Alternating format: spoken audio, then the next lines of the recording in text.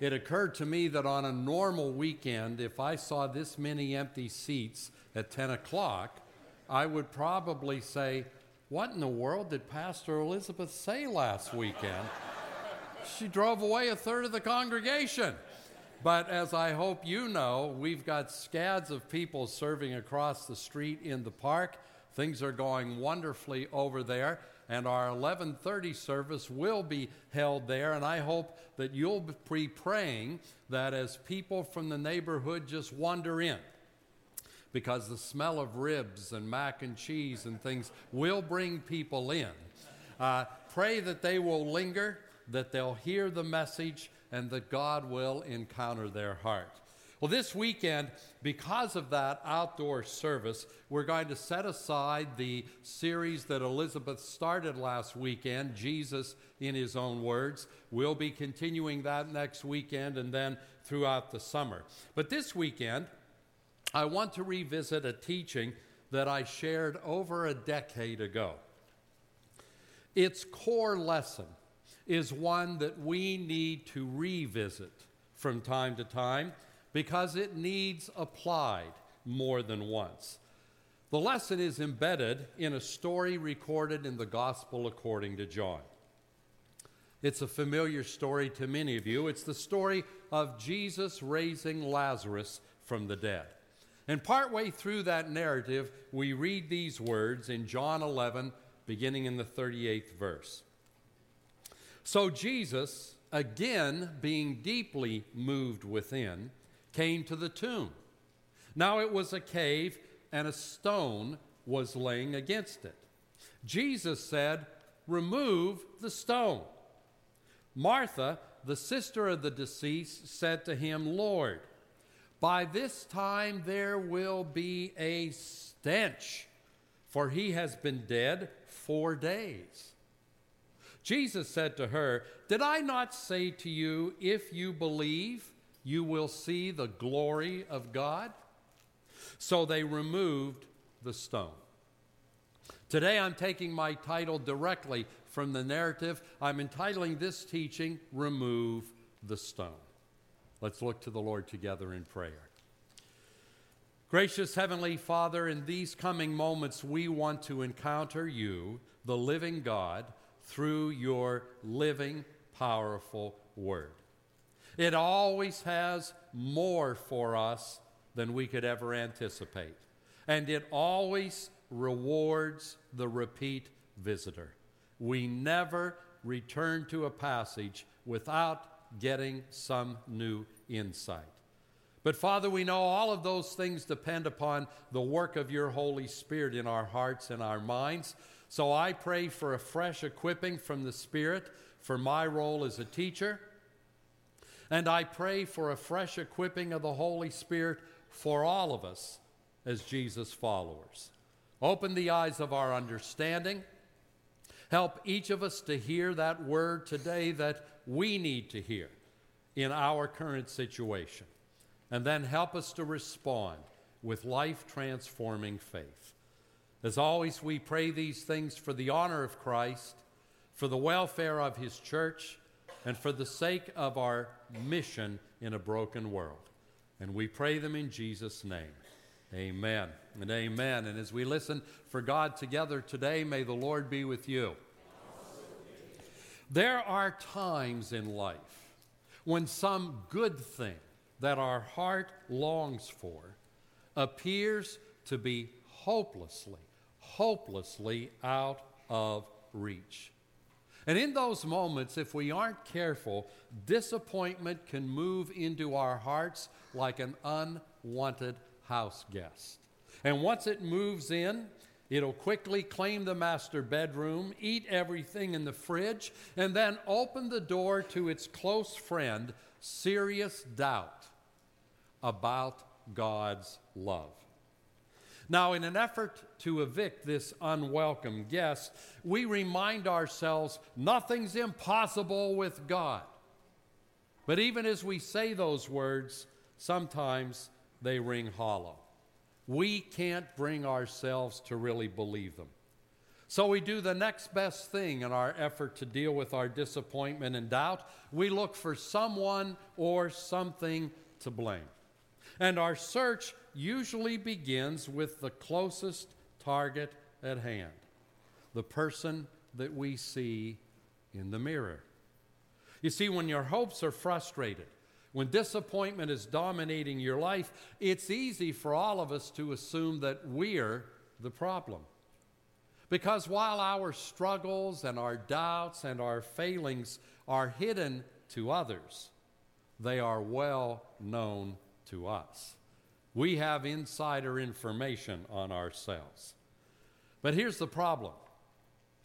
Taking the blame upon yourself for the disappointments of life is too painful to continue over the long haul. At some point, you're going to look for another strategy. You're going to look for relief. And the next place we look, we blame others. As descendants of Adam and Eve, we come by that tendency naturally. You might say it's encoded in our spiritually damaged DNA. If fear of God was the first fruit of human sin, blaming others was the second and came quickly on the heels of fearing God. And in this culture, our efforts to blame others for our problems are applauded because this has become a culture of victimization. It's always someone else's fault. Now, like blaming ourselves, blaming others doesn't bring any lasting relief. So eventually, we get around to blaming God. That's what Adam and Eve did.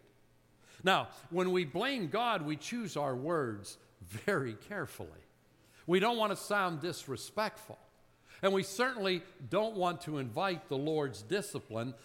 But even while we're saying the words, we know we aren't fooling God. Long ago, two sisters walked through the deep valley of disappointment. The thing that their hearts had longed for, the rescue of their brother Lazarus, now seemed hopelessly out of reach. He had died. He was buried. And the tomb that held his body also held their hopes. So they were disappointed. They were devastated. And they did two things in their disappointment and their devastation. They doubted Jesus and they questioned Jesus. But God is big enough to handle himself. Jesus wasn't put off by their doubts. He wasn't put off by their blame. He wasn't put off by their questions. They approached him respectfully. They called him Lord, but their message was clear. But again, Jesus wasn't put off because he had a surprise in store for them. He was about to teach those two sisters something that all of us need to know. He was going to teach it to his disciples. He was even going to soon teach it to Lazarus.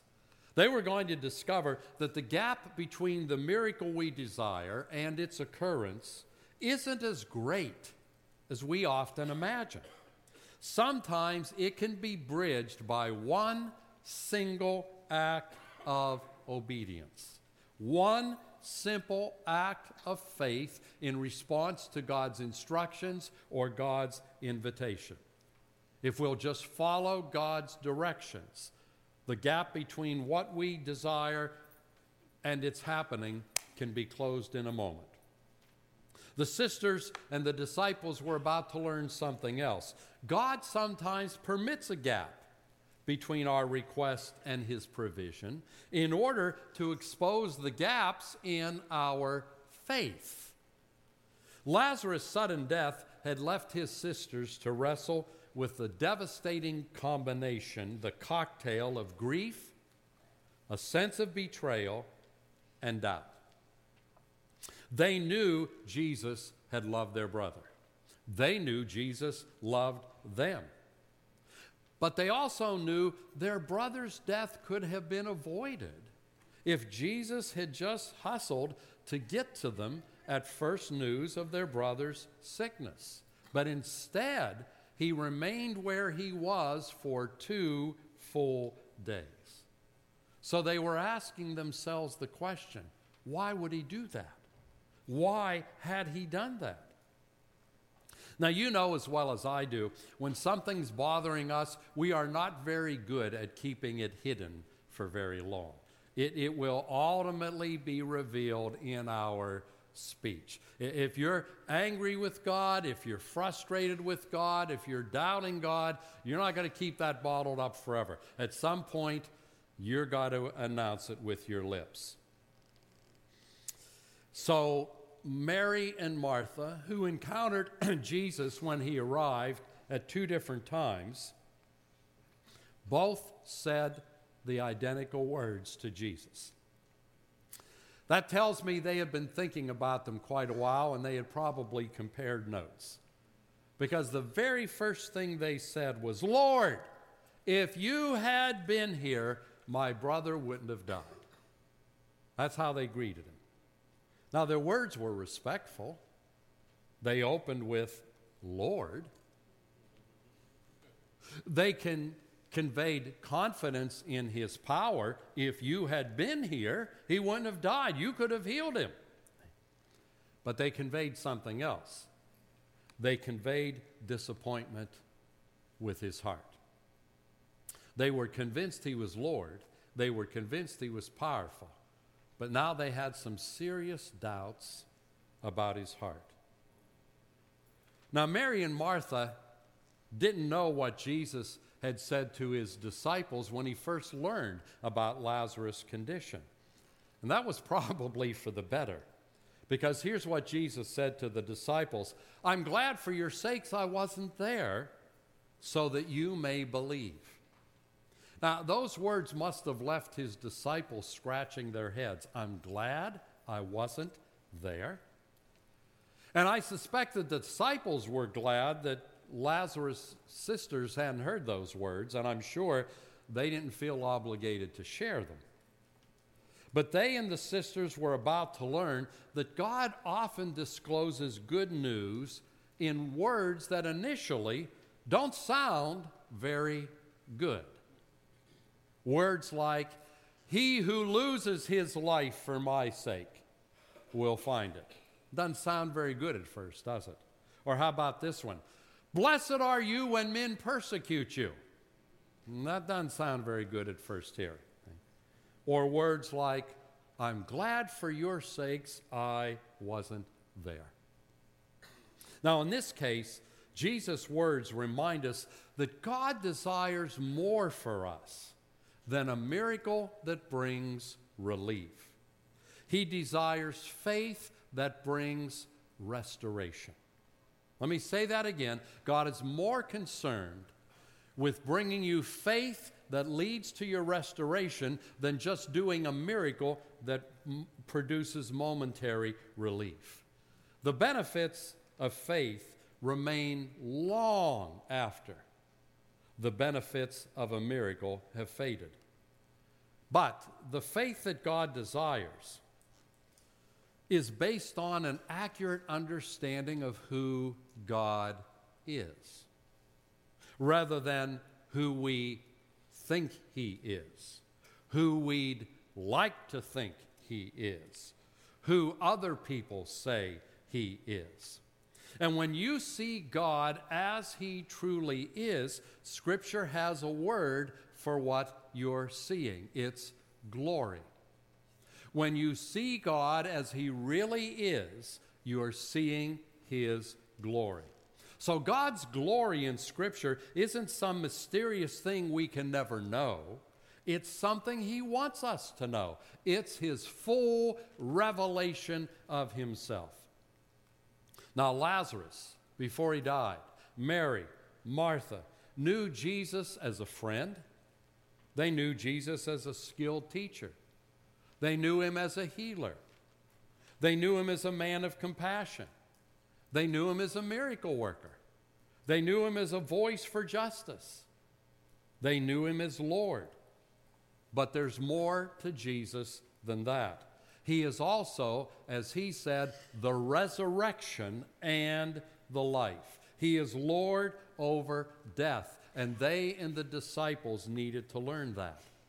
So his delay in coming to Bethany was their invitation to learn. Most of God's delays in our life are actually invitations to learn something.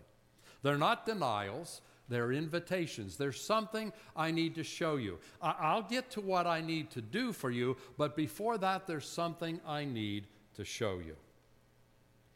And the lesson Jesus wanted them to learn didn't stop with the greater knowledge of who he is as the resurrection and the life. He wanted to lead them to a greater knowledge of who they were. And I say that because when we see God accurately, we begin to see ourselves accurately. When Jesus said, "The truth will set you free," that's not only the truth about God, that's not only the truth about life, that's not only truth about the future, that's truth about yourself. Absent accurate knowledge of God, we are left in the dark about ourselves. Because absent knowledge of God, accurate knowledge of God, we base our perceptions of ourselves and our self-image on a host of influences, and all of them are inferior to God, and most of them aren't trustworthy. We base our concept of ourself on the opinions of people. We base our concept of ourselves on our past experiences in culture, in the home, in our family setting. We base our conception of ourselves on past pains, on past betrayals, even perhaps past successes. But all of those things are inferior to God, and they leave us with a self-image that exists nowhere outside of our own imagination. And when your self-image isn't rooted in reality, you'll end up selling yourself a bill of goods and falling for almost anything. If we don't understand who we are, we set ourselves up for a whole host of unnecessary disappointments. In this culture, when somebody says, "This is who I feel I am," we applaud them for discovery. But those words, "This is who I feel I am," do not signal a great discovery. They signal a great need. Only God knows us as we truly are. And we can't know ourselves as we truly are until we know Him. If we're going to learn who God is, however, and if we're going to learn who we are, we need to identify the barriers to that knowledge, and then we need to remove them. And this story reminds us the biggest barrier we face to knowing God and knowing ourselves is our undetected unbelief. That's why when Jesus stood before Lazarus' tomb, he gave the command, "Remove the stone." Before Jesus does what only Jesus can do, he often asks us to do what we can do. Only Jesus could raise Lazarus, but Lazarus' friends could certainly remove the stone that sealed the tomb. It would take some effort, but it was doable. So once they did, or once Jesus gave the command, he immediately encountered the problem. He encountered unbelief. Because as soon as he said those words, "Remove the stone," Martha responded, "Lord, that's not a good idea. The smell will choke a horse." Now, her objection confirmed two things. First of all, even deep faith is subject to some dark hours. True faith will always face some dark hours. But second, as I'm sure you've noticed by now, unbelief always has its reasons. It has a big but, one T. Makes a world of difference.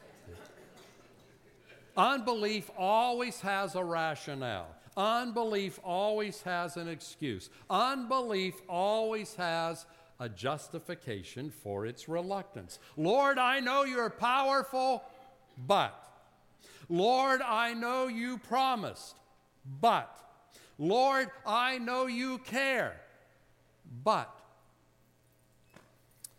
I'm going to pause and tell you a fun story. A Veteran Alliance pastor who had been in the ministry for decades when I was just starting shared with me a story of how at a local Alliance camp he was praying with a woman who had come to the altar. And this woman was struggling to believe that Jesus had actually saved her. She was struggling with what we call the assurance of her salvation. Well, she spoke to the pastor, and his name was Don Miles. And she said, Pastor Miles, I know the scripture says if you call upon the, but I just don't feel this. And so Pastor Miles would give her a scripture. Anybody who comes to me, I will not turn away. All who call upon, and with every scripture, she would say, I know that, Pastor Miles, but, and then she would give her objection. He'd give her another scripture. I know that, Pastor Miles, but. He'd give her another scripture. I know that, Pastor Miles, but. Finally, in his exasperation, without thinking carefully of what he was about to say, he said, Sister, that's the problem. That big butt of yours keeps getting in the way. Needless to say, things sort of broke down after that, and she walked off in a huff. But his diagnosis had been correct if you just use one T. She had a but. But in this case, in the face of Martha's objections, Jesus wasn't having any of it because Jesus knew the real issue. Jesus always knows the real issue. The issue wasn't the smell of decay, it was the suffocating effects of their doubts. And so he responded by saying, Didn't I say, if you believe? So then they removed the stone.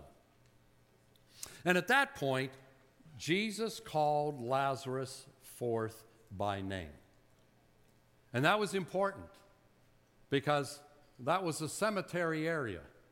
That cave would have contained many deceased men and women or their remains.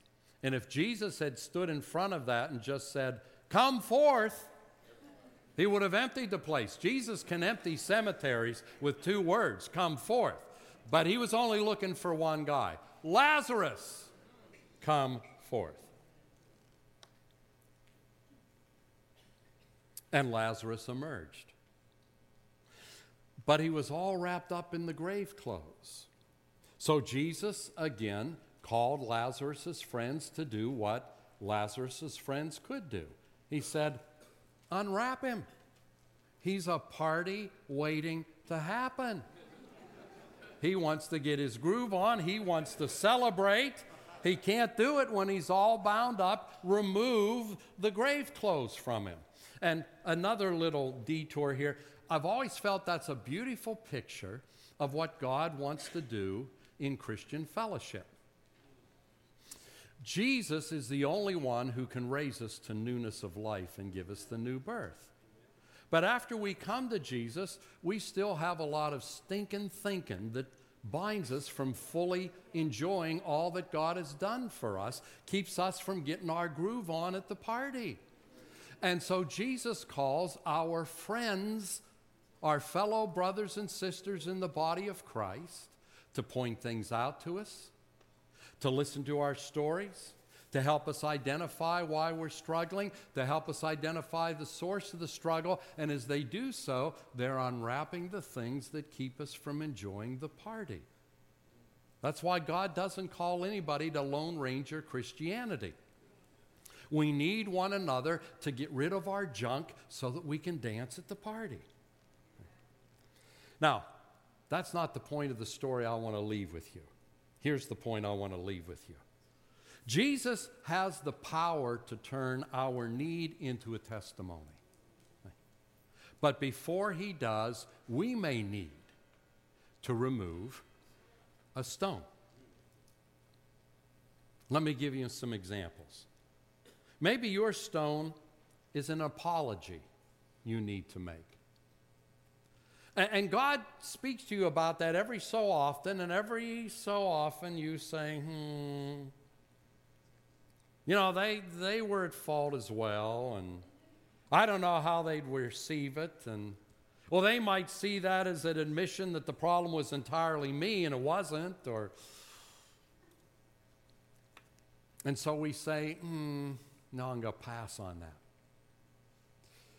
Maybe the stone you need to remove is a forgiveness that you need to extend to somebody, even though they've never asked for it, even though they still think you're the problem, not them. Maybe it's a root of bitterness you've allowed to grow up in your soul. Maybe it's an honest confession of a sin. Scripture says, confess your sins to one another that you may be healed. Maybe it's coming clean about a hidden addiction that has tyrannized your life far too long. Maybe it's breaking from some unwise path or some badly chosen relationship that's going to lead to ruin.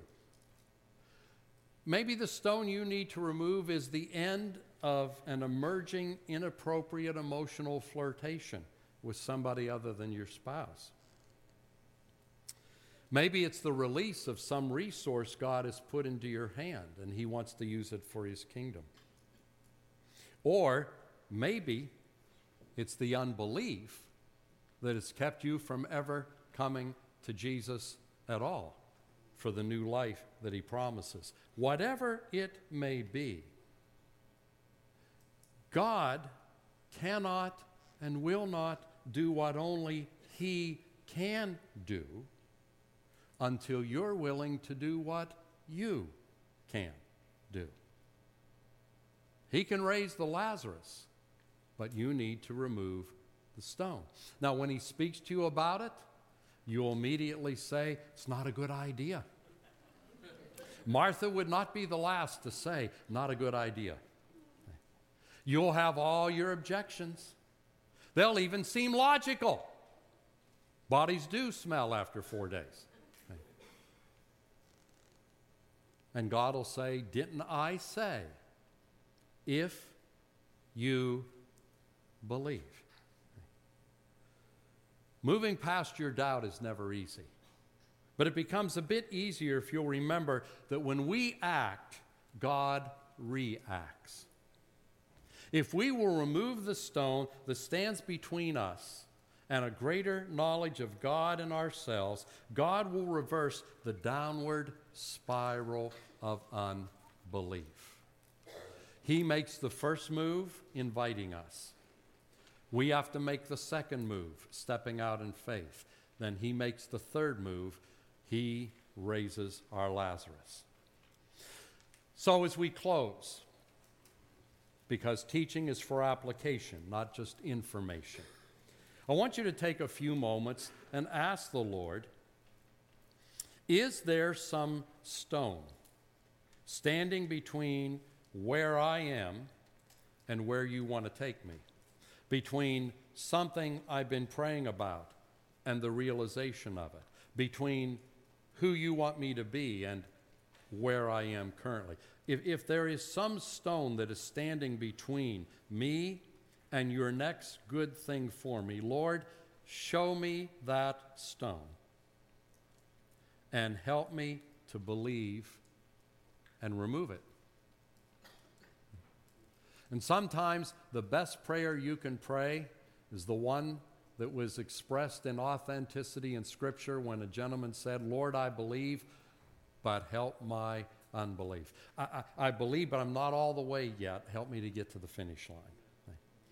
And boy, if you open the door, God's capable of much more than we anticipate.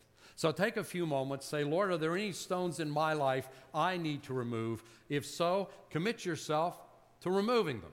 And then I'll close us in prayer.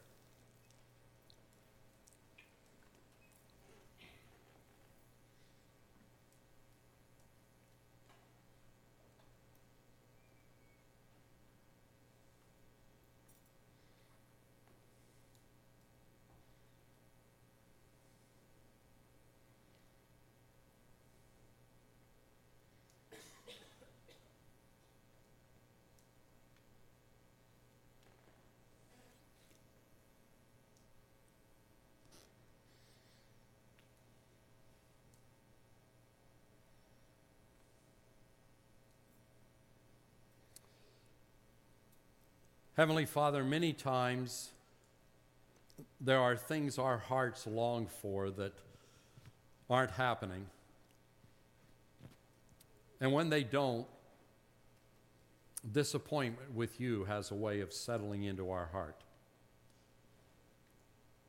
And then when you invite us out into something better, we respond with all of our buts and our objections and our unbelief.